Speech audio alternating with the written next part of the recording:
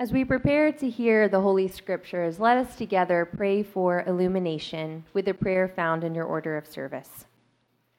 Almighty God, you have given us your word for a light to shine upon our path. Grant us, as we meditate on that word and follow its teaching, that we might find in it the light that shines more and more until the perfect day. Through Jesus Christ our Lord. Amen. Our Old Testament this evening comes from the book of Isaiah chapter 9, verses 2 through 7. The people who walked in darkness have seen a great light. Those who have lived in the land of deep darkness, on them light has shined. You have multiplied the nations, you have increased its joy. They rejoice before you as with joy at the harvest, as people exult when dividing plunder. For the yoke of their burden, and the bar across their shoulders, the rod of their oppressor, you have broken, as on the day of Midian. For all the boots of the trampling warriors and all the garments rolled in blood shall be burned as fuel for the fire. For a child has been born for us, a son given to us. Authority rests upon his shoulders, and he is named Wonderful Counselor, Mighty God, Everlasting Father, Prince of Peace. His authority shall grow continually, and there shall be endless peace for the throne of David and his kingdom. He will establish and uphold it with justice and with righteousness from this time onward and forevermore. The zeal of the Lord of hosts will do this. May God bless the reading of the word. Well, after 4 weeks of Advent, of waiting, of preparing, of anticipating, we have finally made it to Christmas Eve. We have lit the Christ candle, and we are now celebrating the birth of Christ, which brings light into the world. You know, throughout Advent and the Christmas season, we have been bringing in light slowly to symbolize this light. First, we started with our beautiful Chrismon tree, these twinkly lights that we all love this time of year. And then each week, we have lit a new candle symbolizing the gifts that Christ's birth has brought down to earth. We started with hope, peace, joy, love, and today, again, the Alexander and Adkins family lit the Christ candle. I love candles at all times of the year, but especially this time of year when I think about how at the end of the service today, we're all going to hold up our candles and sing Silent Night. It fills me with nostalgia and warmth and comfort thinking of Christmas Eve past. And I also think there is something about these twinkly lights, the lights here in the sanctuary, but also the lights that people put up on their houses this time of year. There's a reason we're drawn to go and look at these houses, that we go to Bellingrad Gardens. There's something about the way that light illumines the darkness that captures our imagination. This interplay between dark and light has been happening since the very beginning of time. If we open our Bibles to the very first page in Genesis chapter 1, it says that darkness covered the face of the deep until God said, "Let there be light." And there was light. And from that moment forward, there was light in the darkness. Because even in the darkness of night, God created a moon and stars so that we're never truly in the darkness. It's funny timing there with those lights. Spooky. In John's gospel, we see Jesus, who has come to be the light of the world, say that I am the light of the world. Those who walk in darkness, whoever follows me will never walk in darkness, but will have the light of life. In Jesus, we see that the one who created life and light has become life and light to show us how to be.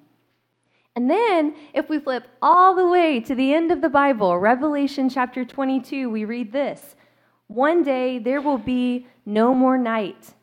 They will need no lamp of the light or sun, for the Lord God will be their light." Throughout history, throughout our Bible, God has been shattering darkness with divine light.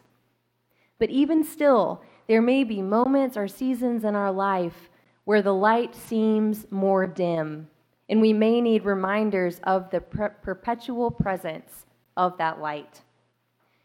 In the passage that we read just moments ago from the book of Isaiah, Isaiah was prophesying to a tired and exhausted, defeated group of Israelites. They were living in conflict under the shadow of the Assyrian Empire.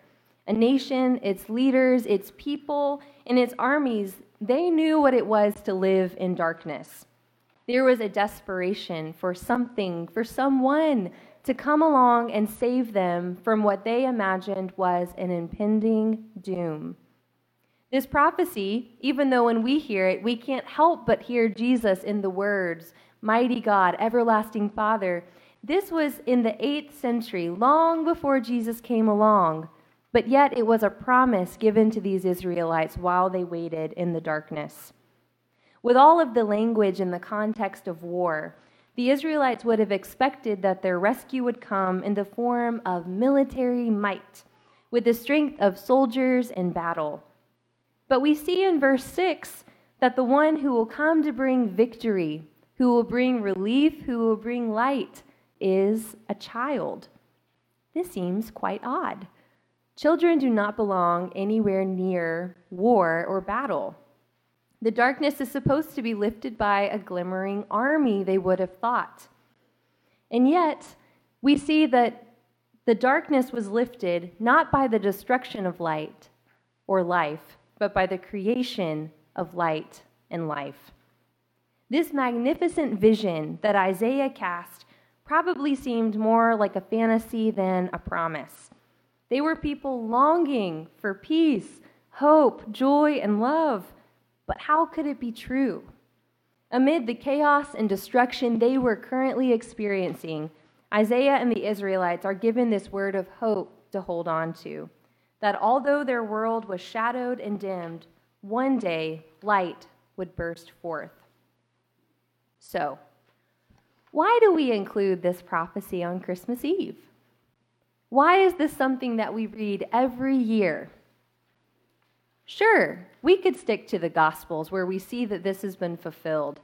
After all, we're not living in the same war-torn land that Isaiah spoke to. We're not living as those under the shadow of another nation. But certainly, we are still a world that knows that darkness exists. We know what it is to feel pain, to go through something really hard. Perhaps you have been sitting in a place of darkness. We read Isaiah's prophecy because it reminds us that God has been bringing light into darkness long before our time and will continue all the days of our lives and forevermore. Throughout Advent, we have these twinkling lights and these candles as a reminder that the light of God is here. God has fulfilled the promise made to Isaiah and sent Jesus to be a wonderful counselor, a mighty God, an everlasting Father, and Prince of Peace. The very presence of God, the light of the world, came down to save us in the form of a baby.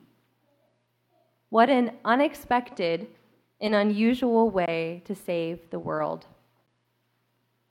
So today, let us celebrate a God who meets us where we are. Just like God met the Israelites where they were, walking in dismal darkness and promised a great light, God meets us today, where we are, with signs of hope pointing to one day when God will dispel all darkness.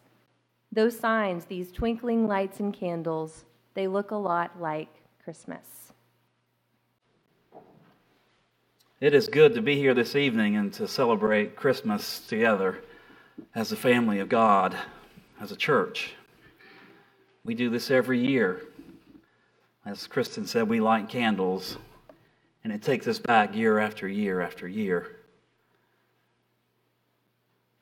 But maybe we need to embrace this one night for what it is.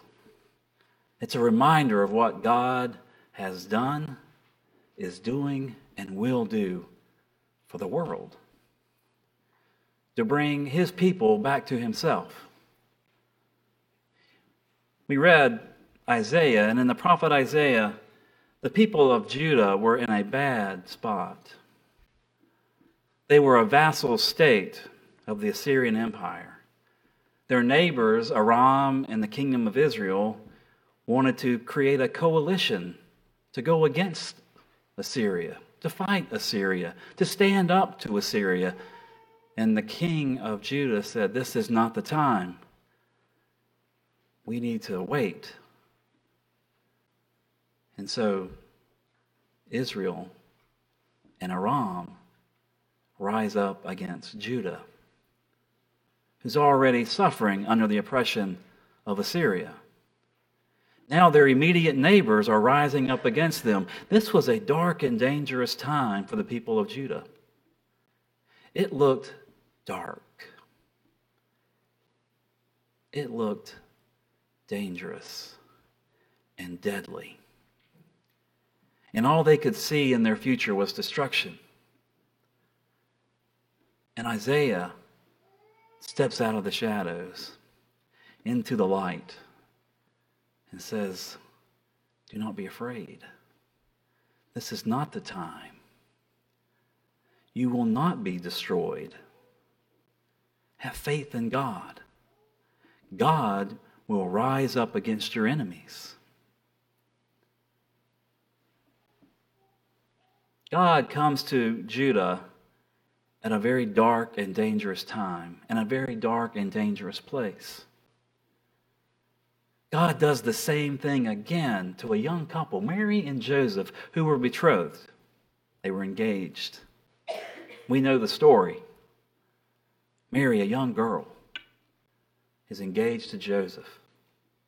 And an angel comes to her and announces she's going to give birth to a child, which is an impossibility for this young girl who is yet to know her betrothed, her husband. But God tells us nothing is impossible with God. And this is the work of the Holy Spirit. That this will be God's Son. This will be God's self. Mary, you're going to bear the Son of God. You're going to bear the divine. Now imagine, if you can, I tried and I failed miserably, to put yourself in the shoes of Mary and Joseph. They are citizens of Galilee. They are under the Roman Empire, under Roman oppression. And Luke wants us to know exactly that this is a precise, a particular time and place and people. So he gives us names like Quirinius, Caesar Augustus. And he lets us know that this registration, this is a census, this is the empire's way of saying, how much do we have?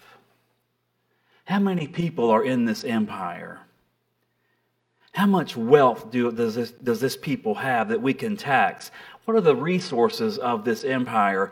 And how can we raise up more military strength? More money for the emperor, for building campaigns. The registration offered nothing good for the people of the empire. It only offered good for the emperor and those who were ruling, the ruling class. Mary and Joseph understood that. This weighed on them. They were a young couple just getting started, making their way. And here Mary is pregnant, expecting their first child, and now they have to walk all the way down to Bethlehem to register, to let the emperor know how much they have, who they are, how many are in the household, what they can contribute to the effort of the emperor. And while they're there in Bethlehem, Mary gives birth. Now, I don't know what they talked about when they traveled. They walked the road to Bethlehem. We have no idea. We can imagine. We can imagine what a young family may think, what he's expecting parents may have thought. They may have thought, well, I wonder what our child's going to look like. I wonder whose side he's going to... Is he going to be smart after my side, or is he going to be, well, after your side? Is he going to be talented like my side, or not so talented like your side? Surely he'll be talented and smart and good looking, and he's going to be perfect. He has to be perfect. He's ours. Oh, and what if he can grow and mature and become the man that he was created to be, that he was born to be? And what if Rome wasn't in the way? What if this empire and this taxes and all that it means to us and this weight, what if that wasn't a hurdle? What if that wasn't there? But it is. See, Mary and Joseph lived in a particular time and place, and it was a dark and dangerous time and place. Not to mention, giving birth in the first century has its own set of risk factors. I would imagine they were afraid. I would imagine they were terrified because they just didn't know. They didn't know what the empire wanted of them. They didn't know what would happen when this child comes into their life. They didn't know. Maybe they planned. Don't we make plans? I made plans. I had plans when our firstborn was on her way. We didn't know if it was a boy or a girl. We were going to be surprised. And we were surprised in more ways I could have ever imagined. I tried to get out of going to the delivery room. I didn't want to go in there. I was afraid. And to show how naive I was, I thought there would be a sheet.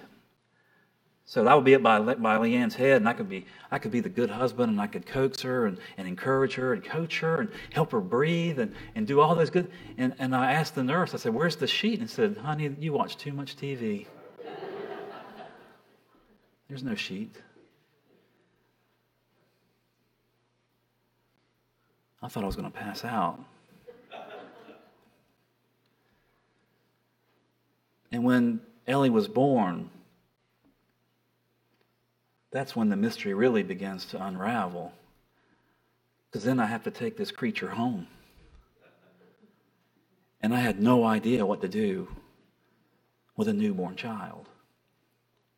We had tried to get the nursery ready. We had everything. We thought we had everything that we needed, but there's always something. Always. You forget something. Bottle liners, diaper, genie bags. I mean, there's any number of things that we think we needed and we thought we would have and we didn't remember. But we had things like the changing table and a crib and a baby bed and a cradle. And what if Joseph, as he's walking to Bethlehem and he's thinking back that he's fashioned, he's a carpenter, and he's made a baby bed, and maybe he's made a high chair, and maybe he's even made a diaper genie for Mary and this little baby. I don't know. But maybe he has these surprises waiting for Mary when they come back, and their little corner of their house would be the nursery. But I imagine as they were walking to Bethlehem, and they were looking forward to the birth of their child, they were afraid, genuinely afraid.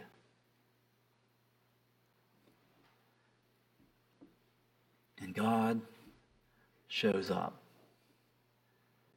in our darkness, in our dangerous world. And He gives us incredible, bright, shining light to hold near, to care for, to love and to cherish.